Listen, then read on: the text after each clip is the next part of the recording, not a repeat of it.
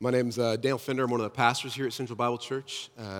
Some of you already know a few of our pastors are gone missing a little bit. Pastor Ben is in Israel. I think he's in Jerusalem even as we speak.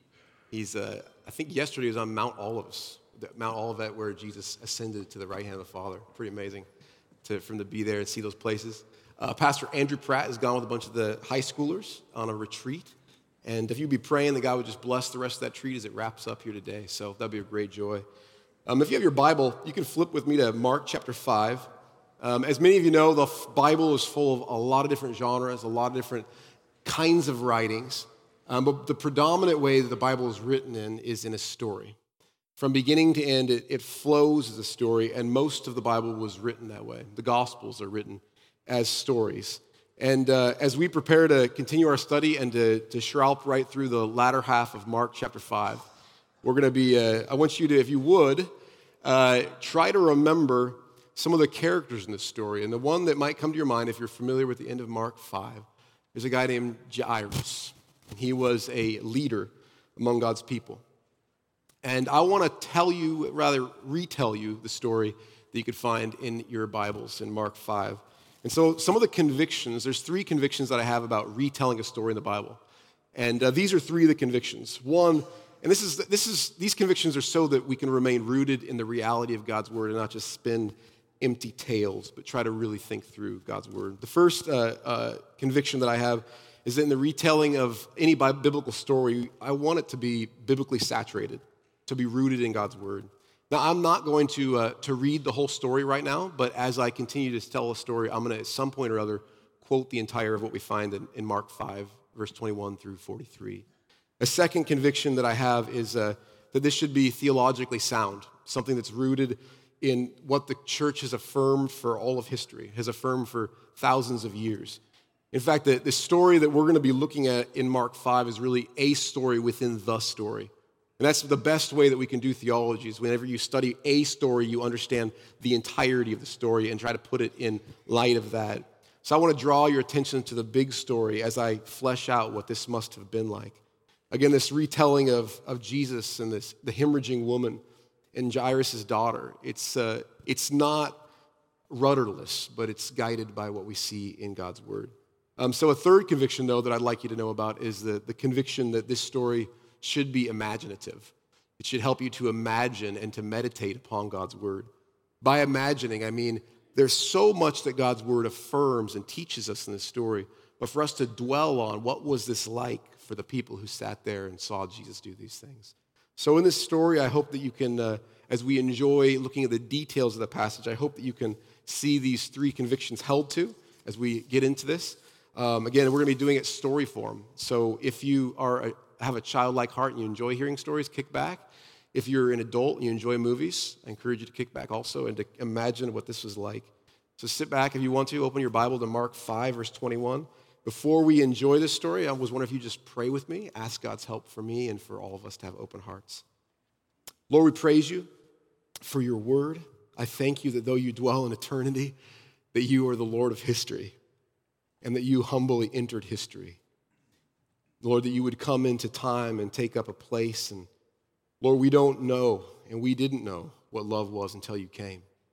We thank you that, Lord, you gave love a face and you gave love a name and you gave love away like the sky gives the rain and sun. Lord, you're amazing. Help us. Help us to see you. Lord, would you remove pride and fear and give us humble hearts, hearts that can hear you say, don't be afraid, only believe. Help us to hear you this morning. Father, would you fill up my own heart and guide my tongue? I pray in your name that would encourage the faint-hearted, that would help the weak. Lord, the people who need to be exhorted from being lazy, they would hear your word this morning. God, we want to fall down before you to trust your timing in all of our lives. We praise you that, Lord, how often you are out of sync with our plans and our schedules. We pray in your name that you'd help us to get in step with your plans and your way of doing things. We do trust you to do that, and we ask this in Jesus' name. Amen. Before I even saw the teacher that hot afternoon, I knew that he was back in town. Rumors spread quickly where I live, and He had just left the evening before, and he was back already. I didn't know why exactly then, but I wondered how this man kept up the energy, how he kept moving forward. Rumor had it that his disciples and him had sailed right into the crazy storm we'd had the night before, and that he had gotten to the other side, the region of the Decapolis, these Greek cities, but that when he got there, they kicked him out. Typical of those Gentiles, totally rejecting us. Well, he'd had some problems. I didn't exactly understand what had happened, but as I approached, I heard one person say something about how a whole herd of pigs had been drowned in the sea. Now, I can't help but be happy when I hear that kind of stuff.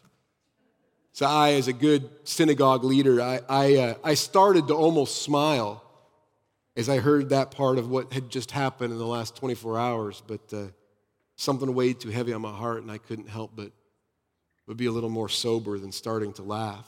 Everything that week had changed, and it had changed quick. Earlier that week, my 12-year-old daughter was playing in the street with her friends, and like any other 12-year-old girl, she was just enjoying life, except that she wasn't just like any other girl. She was my daughter. She was one that I had raised, that my wife and I had raised to love the Torah, to love God.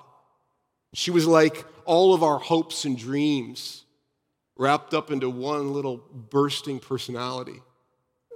But by the middle of this past week, she'd grown feverish, and I had reached out to the doctors, but they couldn't do anything. In the past 2 days, we knew that her next breath could be her last breath. And I had, again, the doctors, they tried a thing or two, but nothing helped. And I quoted every blessing I knew in the Torah and in the prophets and the Psalms. I was pleading with God, but every hour she grew worse rather than better. Until this last hour, I knew that death was at hand. And that was right when I heard that Jesus had come back across the lake. The instant I heard that, I threw my tunic on, and I left my daughter's bedside for the first time in 3 days. The family, the whole community was already buzzing around our house like vultures waiting for her to die. They knew it was coming. And I went through them as quick as I possibly could, and as fast as my tired legs and my sad heart could carry me. And as I pressed through the large crowd that was gathered all around Jesus, I couldn't help but hear one of his own disciples, one of the ones who trusted him most. They were talking to each other. He was the one that was a little taller with the dark beard, and he said to one of the other disciples, he said something like, "I can't believe it. He calms the storm. Incredible." And the next moment, he looks at us and says, "Why are you so afraid? Don't you yet have faith?" I thought we were the ones that believed, and he claims we didn't have faith. And as I heard this, I thought to myself, I've got to somehow prove to this man that I mean what I'm doing. I really do believe. I want Jesus to know. I want to get his attention. So as I was thinking on this conversation, I pressed through the last few people. The whole crowd was vying for his attention.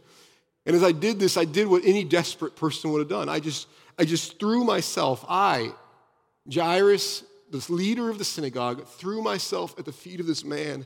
And I just said, "Listen, I need your attention. I need your attention. My daughter, she's at the point of death. Come, would you just lay your hand on her so she could be made well and live?" As I started to beg this, I couldn't help but think that he might ignore me because I was mixed with doubt even at that moment. I had heard many of the things that Jesus had done, but the synagogue leaders were saying, "Don't trust this man. He's doing things against the law." Jesus, just earlier, near a synagogue near us, there was a man who he had reached out in the middle of worship, and had reached out and had touched the man's hand, and his withered hand was entirely made whole. I'd heard of rumors of the crazy, amazing things that this Jesus was doing. And right when I told him this, he said that he would come immediately. And that's something I loved about this young man. The fact that he was so decisive He said he would come immediately. Right then I thought to myself, now this is a man I could work with. But by the end of that day, I was shocked by his use of time. As Jesus lifted me up from my prostrate position, he lifted me right up, and I was bowed down, and he said, I could tell, and I'm thinking not just of Jesus, I could tell that others around me, other officials and leaders were thinking, he's just doing this because he's desperate. He doesn't really believe in Jesus. It's just desperation that turned him towards him. And they kind of smirked, knowing that it was more for my daughter than for Jesus that I was bowing there that day. Listen, when Jesus showed up that day, it felt like my whole world was coming to an end. I knew at least my daughter's life was coming to an end. And I could remember this moment, like moment by moment, like her life was trickling like sand between my own hands. And I barely recognized the fatigue on Jesus' face. But I thought more of myself than anybody else. And as I was thinking about myself, we left immediately and we started going through this huge crowd, a crowd that was some from my town, some from the region around us, some people I'd never seen before in my life, just thronging around Jesus. Now, I could understand why they wanted to see him. I can understand that. And at the center of this moving mass was myself and Jesus, and then his 12 closest friends, and then around that were a bigger group of his disciples, more than 100. I couldn't count them all. And then around that was this whole group of just crowds of people trying to follow. And I'm trying to get through these narrow streets to get to my house, and everybody is in my way. Every step, I both felt hope growing because Jesus was getting that much closer to my daughter. But also every step, I could feel my daughter's life slipping between my fingertips. Now, his disciples, they thought they were really helpful. They didn't know what in the world they were doing. It's one thing for two people to walk through a narrow street, but to have 12 guys bunched up around one man, they thought they were some sort of like secret security, trying to protect Jesus from the masses. And then you add that to all the women and all the disciples, and all of them are trying to be as close to Jesus as possible, protect him from the crowd. And we're going through these narrow streets, and it is taking up time. These men thought they were functionally helpful, but the truth is they seemed like they were always in the way. Typical of disciples. Then right when it seemed like we were getting really close, right when my hope was winning a firmer place in my heart, Jesus noticed something had happened to him. Later on, he said it was like power had gone out of him. And when he paused, it was like I lost my heart. He said, looked at everybody around him, and he says, "Who touched my garments?" We were 5 blocks from my dying daughter when he asked it. Just 5 blocks when despair began to again get the firmer grip on my heart. I could have almost pulled out my beard at that point. Jesus' disciples, again, very helpful men, they started discussing the nature of the crowd. And that Jesus didn't understand that so many people pressing around him would obviously mean that he would be touched. Incredibly informative men. His disciples, they said to him, "You see the crowd pressing around you, and yet you say, 'Who touched me?'" They thought they were so wise. They almost started an argument with their teacher right there. They said, "Jesus, if you want, we can leave and go back down to the lake and get into the boat and hit the waters again." Jesus asked again, "Who touched my garments?" And he started looking around to see who had done it. The only thing that calmed me at that moment was when I would look into Jesus' face. He was unhurried, but not because he didn't care. Somehow he seemed to love me more than I even loved my daughter, and I know that I could wait if it was with him. I got the sense that he was somehow waiting on me to trust in him. That this unhurried pace, the way that he spoke to me, let me know that he had more minutes and hours on his mind than I did. like time itself was more of a tool in his hand than a trial. Like it was more of an opportunity for him than a distress. But as I saw this going on, all this waiting, I could almost pull out my hair, and I reached for it, and I remembered this saying that I heard Jesus teach one time. He said, "And which one of you, by being anxious, can add even one span to the length of your life?" And I remembered as I was almost pulling out my hair, the saying that he once had taught, that not one little sparrow falls to the ground apart from your Father, and that even the hairs on your head are all numbered. And I thought to myself, as I start pulling out my hair, God's going to have to renumber these babies. And so I just let it go. And I tried to kind of fold my arms and do what I could. And I just tried to remember that he was obviously more patient than I was, and I could learn something from him. And I mean, if you know what it's like to wait for a doctor or for a nurse while the one that you love is dying, if you know what it's like to see life slipping away, well, no one feels as distressed as you do, and no one comes to help, then you know how I felt that day as the crowd was pressing in, trying to pull at Jesus and get his attention. And they just wanted to look at him, and they just wanted to see him, and they were curious about him. But I wanted my daughter to live. I wanted her to live and not die. Her life was slipping away every moment that passed, and then a woman, at first I didn't recognize her. Then a woman, knowing what had happened to her, came and fell down and trembled and fell before Jesus and told him the whole truth. When I saw this woman, I knew who she was immediately. I knew her story. See, as a leader of the synagogue, we knew a lot about the joys and the sorrows of people in our community. I knew her story. In fact, it was about the time that my own daughter was born that she came and she stood outside of the synagogue one Sabbath day, and she wouldn't enter to worship. Before that day, she had faithfully attended. She was always generous with her money. But that day, after the service, a few of us leaders approached her, and we asked her, "Why is it that you're standing so far from the synagogue? Why are you standing at such a distance?" And she told us that for the past few days, she had been hemorrhaging.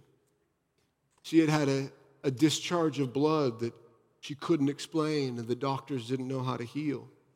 And the doctors didn't seem like they would be able to diagnose it quickly. She said that she was unclean and that she couldn't sit on the public seat in the synagogue until she was better. We thanked her for honoring the law and for respecting the community, but none of us would lay our hands on her that day and pray for her. We just let her know that we would pray from a distance. Her giving at the synagogue that day came to an end. But occasionally I would get reports from a messenger or from a doctor about how she was and how she suffered much under many physicians and how she had spent all that she had and that she was no better but rather grew worse.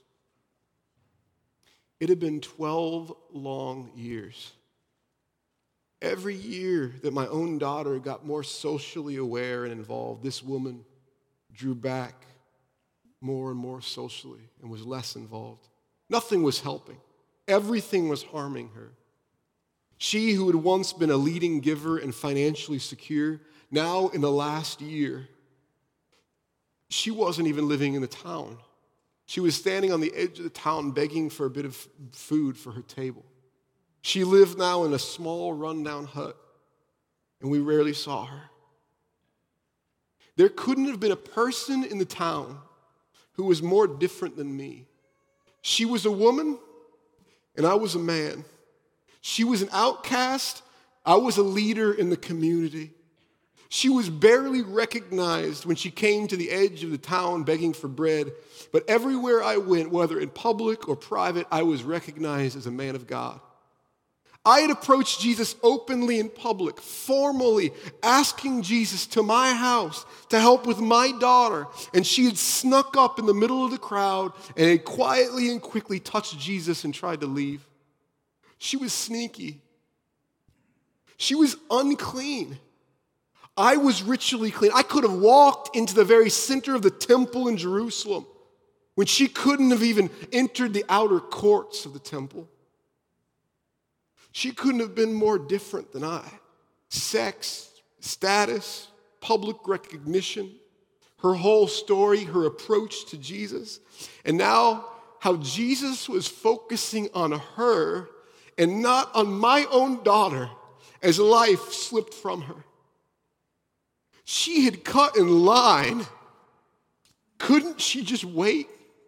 Didn't she know that Jesus had been formally asked to my house to help with my daughter? I mean, she had been dealing with this for 12 years. Couldn't she wait a few more minutes? Isn't there a better time? And as I told you, hers was a long and sad story, and yet she began to tell Jesus the whole truth about her story, starting at the beginning. And after telling her whole story and even confessing her wrong for touching him in public, she told him that she had heard reports about Jesus and how she had came up behind him and in the crowd and had touched his garment. And the entire time she's explaining this, I wanted to interrupt her and get Jesus' attention on more pressing issues. I kept thinking to myself, if he is going to be touching my daughter, he shouldn't be touching this unclean woman also. But Jesus was deep in conversation, and I couldn't interrupt him. She continued explaining how she had thought to herself that if I just touch even his garment, I'll be made well. And then she described how immediately the flow of blood had dried up, and that she felt in her body that she had been healed from her disease. After hearing all of this, when my patience was stretched about as thin as a wire, about to break, Jesus, after hearing all of the whole story, with her gentle eyes, he smiled at the woman. He just said, daughter, your faith has made you well. Go in peace and be healed of your disease. And just as he said that, just as he was speaking these words, my faithful servant, Timaeus, tugged on my garment, and he whispered to me, your daughter is dead. Why trouble the teacher any further? Something broke right then. I didn't even understand what he had said. I said, what? And he just said it a little louder this time. He said, your daughter is dead. Why trouble the teacher any further? My world crashed down as they said this. Both statements kind of blurred in my mind. Daughter, your faith has made you well. Go in peace and be healed of your disease. Your daughter is dead. Why trouble the teacher any longer? One daughter was healed and one daughter was dead. Why one daughter and not the other daughter? Why? And at that moment, Jesus must have overheard what they had said to me, and Jesus said to me, the ruler of the synagogue, he said to me, do not fear, only believe. I felt a little bit insulted. Jesus had just said to this woman about this woman's faith, that her faith had healed her, and now he looks at me, and he saw me, all my doubts, all my disbelief. He saw right through me. He saw through all my garb, and he saw who I really was, and he said loud and clear to me, do not fear, only believe. She had faith, but I did not. Only believe. Fear and faith had been opposites in my experience. They were always fighting, as it were, and whenever one had the upper hand, the other seemed to disappear. And here this woman with no status, an outcast from our synagogue, here she was, the one with faith. And I, a man of the book, a teacher of the synagogue, was kindly confronted by Jesus as a man who is dominated by fear, who was ruled by doubt. The time to heal my daughter had passed, and the thing that I feared had happened. How could death be undone? We were so close to my dead daughter by then, and I could hear the weeping from our house coming down the street, and I just joined in, and I just wept. Jesus quickly said, "Peter, James, John, come with me. The rest of you wait here." You must have known how weak my faith was. He said the five of us, we left, and we began to weave our way through a shortcut to the side of my house. The rest of the walk to my house was like walking in a dream, like a nightmare. She was dead. What else was there to do? What else was there to fear? I know there's going to be a resurrection someday, I said to myself. But what about years of seeing God's goodness in the land of the living? What of those days? And his saying just echoed in my mind, "Do not fear, only believe." I couldn't speak my faith or my trust. A word didn't come out of my mouth. The only way that I could make clear that I was still clinging to the edge of this cliff of faith and that I wanted to reach over the top of that cliff and see again. The only thing and the only way I could communicate that was just keep stepping one foot in front of the other with Jesus leading me on. I could put one foot in front of the other, and just standing there felt like faith. And I plodded quietly behind him, following the messenger back to the house. That was faith. But never had each step felt so hard and so burdened with doubt and questions, so many questions. Why timing like this? So close, so far away. Isn't there a better time? A better time to show up at the door of my dead daughter's room? When we came to my house, Jesus saw the commotion, people weeping, wailing. And when he entered, he said to them, "Why are you making such a commotion and weeping? The child is not dead, but just sleeping." And they laughed at him. I almost laughed at him, but I just held on. I felt like I was just dreaming then, and I could only follow Jesus and let him lead. I couldn't even speak. And he put everybody outside of the room. He took me and my wife, who had fallen into my arms, and the three disciples who were with him, Peter, James, and John. And we went in there where my dead daughter's body was. When I saw Jesus standing beside my dead daughter, I almost tried to stop him. I almost tried to stop him from touching her because she was unclean. I remembered immediately Numbers 19:11. Again, I was a man of the book, that whoever touches the dead person will be unclean for 7 days. What's worth, and I almost warned Jesus, is that if he touched this dead person, didn't go through the ritualistic cleaning, that he himself would have defiled the temple of the Lord, and that person would be cut off from all of Israel. But before I could even warn him, he took her by the hand, and he just said, "Talitha Kumi." In Aramaic, "My daughter, my little girl, I say to you, arise." And immediately my dead daughter, got up and began walking around with as much energy as she had had earlier that week. My 11-year-old, my 12-year-old dead daughter was there walking around the room. And my wife and I were overcome with amazement. We didn't know what to say. We just looked at each other. I just felt her pulse. And there was nothing there, and now she's walking around, healed. And we looked at each other, and we looked at this man, and we said, who is this man who heals not just those who are sick, but raises the dead? Who is this? And then he said something we didn't expect. We wanted to explode out of that room and shout about what Jesus had done. And then he strictly charged us. He looked at us, and he said, don't tell anybody about what I've just done. And by the way, your daughter's hungry. Get her something to eat. What?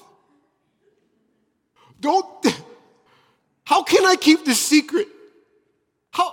Isn't there a better time to keep things secret? And I just paused. And I wondered, why this? And right then, as an insider in the community of synagogues, I remembered some of the things I had heard. The leaders were already talking about how to get this man out of the picture. And I knew that the more that he healed and gave life to others, the more that every time he healed, it was like a nail in his own coffin. And the more that this man would be known as powerful, as life-giving, the more that leaders like myself would want him dead. For years, I thought about this, and I thought about lessons to be learned.